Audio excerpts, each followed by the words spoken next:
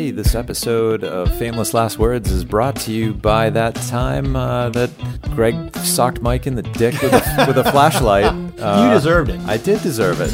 You were littering. It was yes, I was littering. Okay, look. Come on.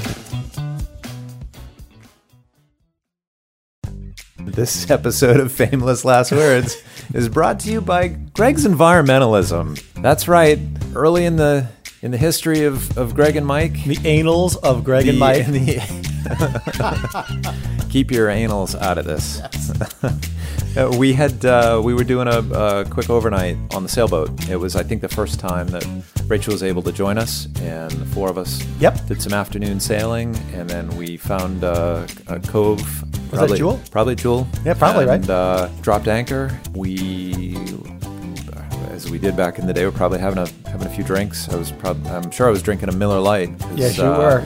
That's what you drank. That's what I drank. That's what your dad drank. That's what my dad drank. That's what you're going to say. That's right. Take after my old man.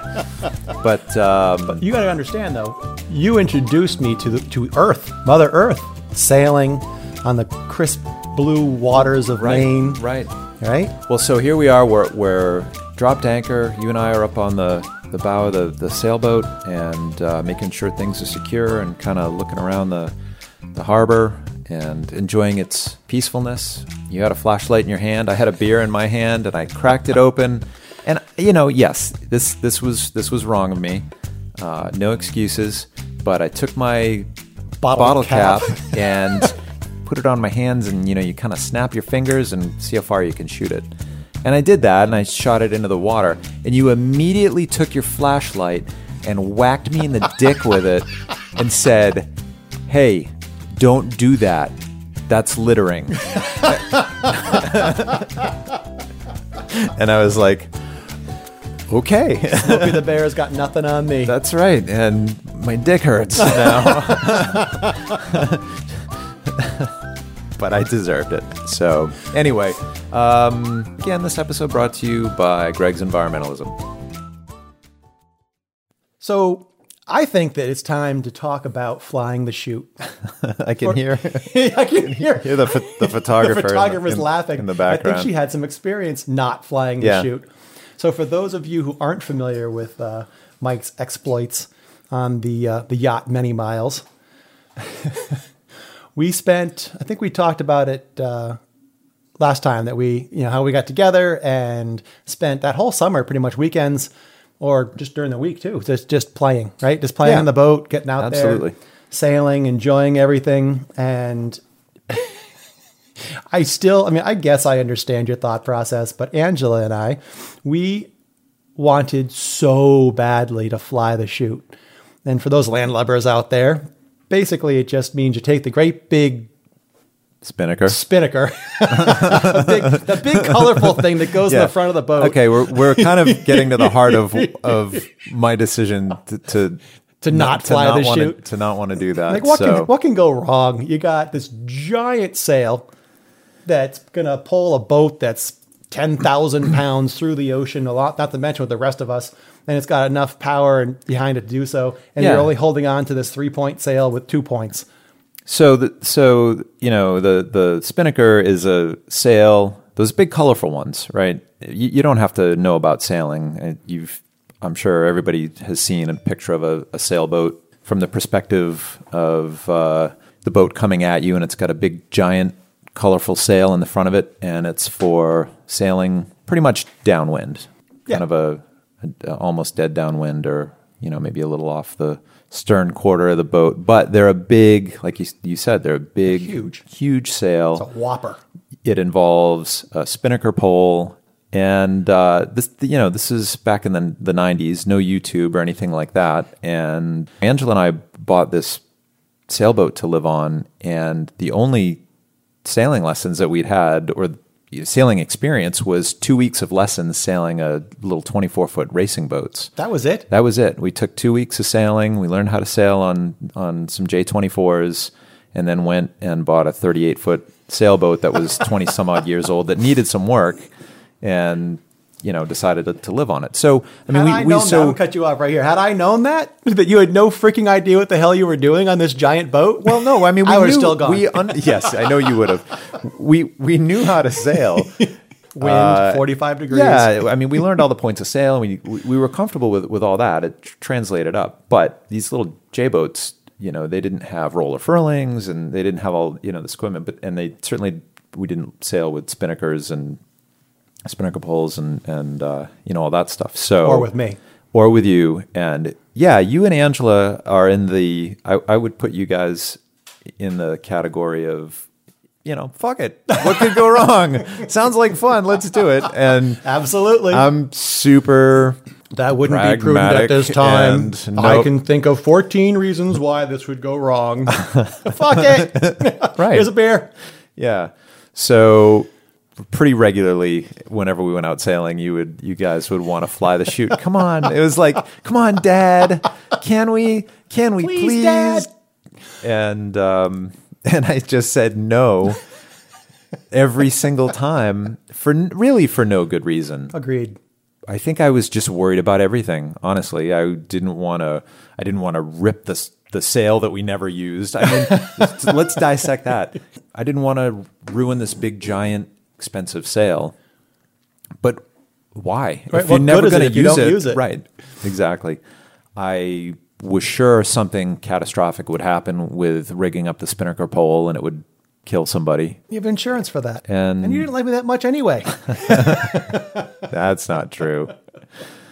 I just thought it was a riot, to the point where Angela and I were actually in cahoots towards the end of the season, when you kept on saying no.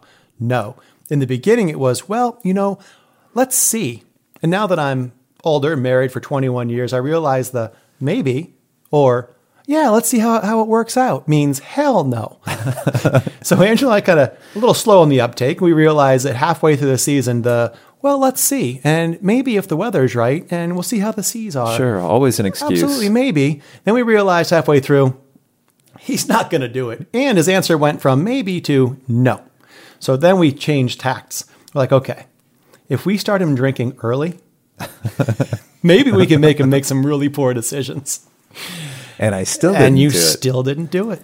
I don't know. I bet it's your biggest regret. From the standpoint of sailing and all of our experiences out there, it absolutely is something I wish that we had done. I mean, hindsight and looking back, because we only had that boat for, 5 years, somewhere in that vicinity.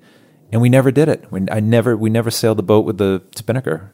Nope. And really it comes down to, I'd like to look back on it and think that I was the responsible one. You're the voice of reason. The voice of reason. I was the captain of... Captain, my captain. But really, I think I was just a complete chicken shit. Yeah, chicken shit. Yep. Captain.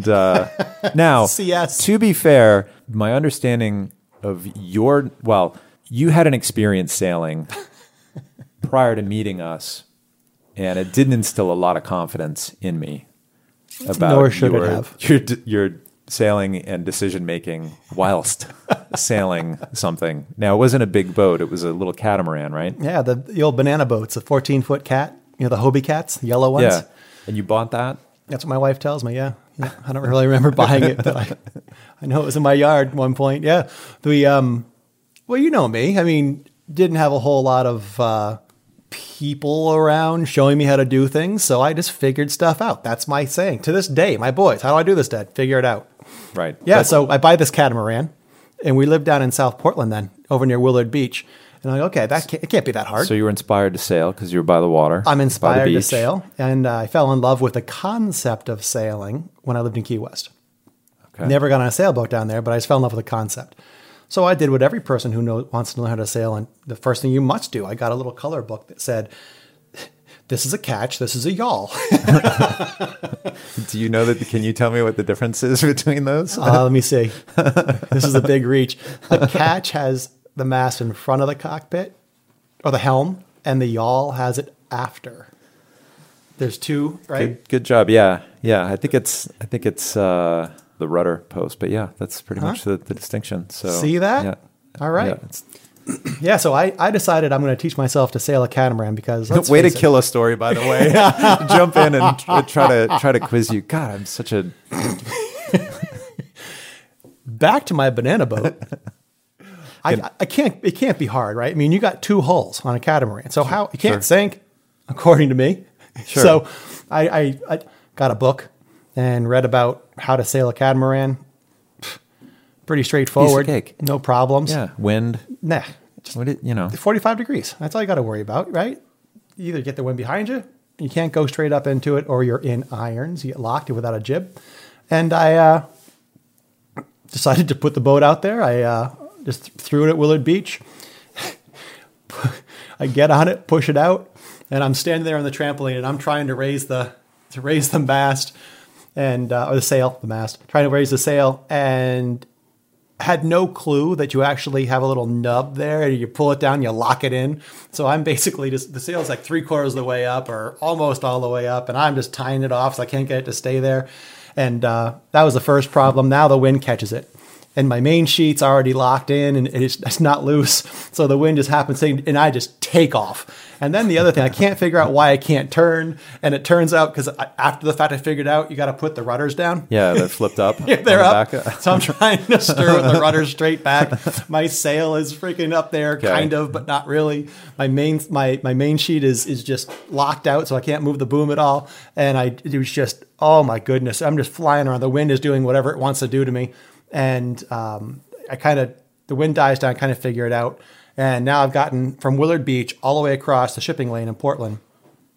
And I got to that little island there and I couldn't. It's like House Island. Yeah, right House Island. I couldn't yeah. turn around, right? I mean, of course I couldn't. I have no jib. So you have to jibe, you know. Yeah.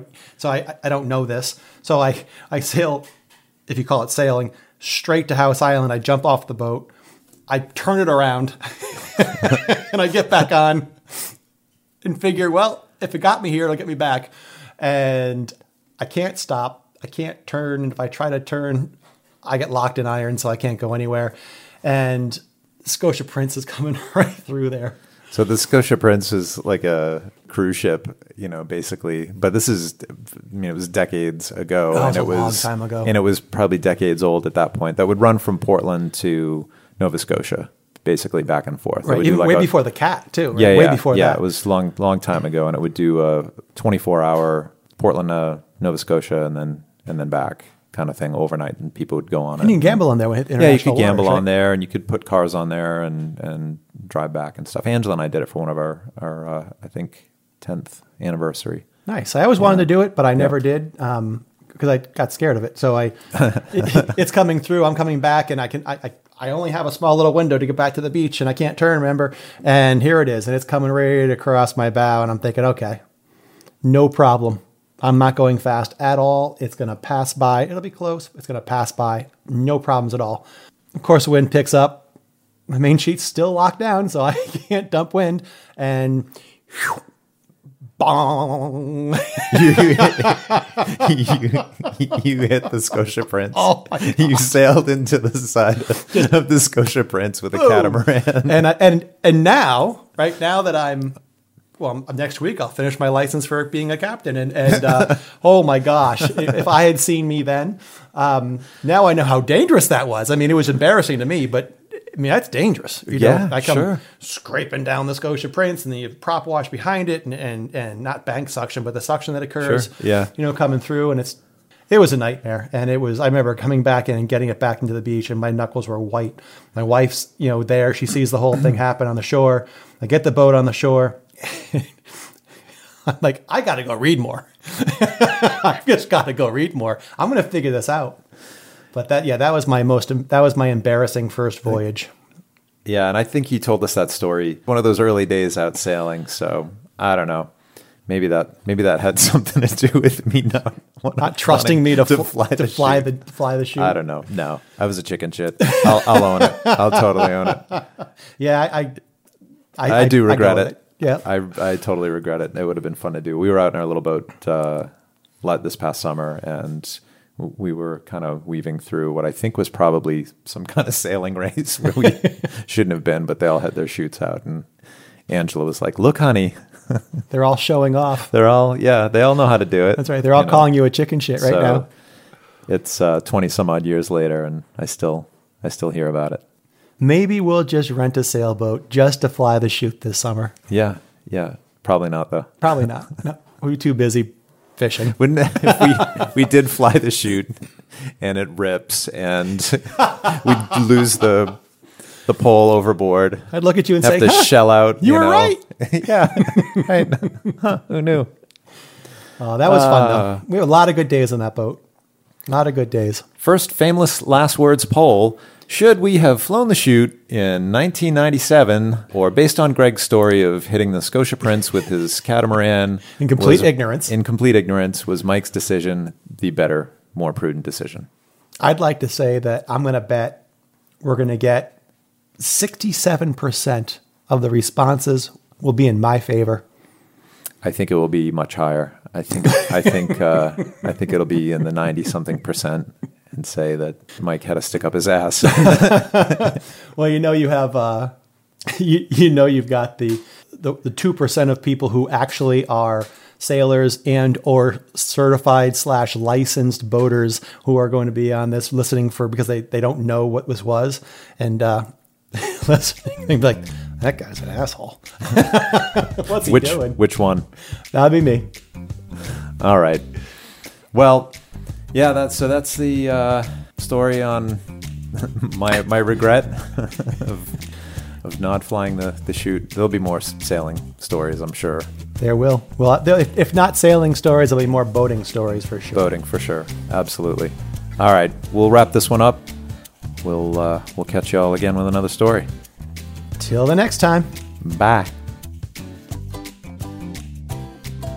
Thank you for listening to Famous Last Words. If you like what you just heard, please consider subscribing and sharing this podcast with your friends. That would be very helpful, and we'd appreciate it very much. Also, consider rating us or leaving a review. Who knows? We may feature your review on a future episode. If you'd like to contact us, send us an email at famouslastwords@gmail.com. Famous Last Words is recorded and produced by Mike Foley and Greg Thompson. We hope you had a good laugh and have a great day.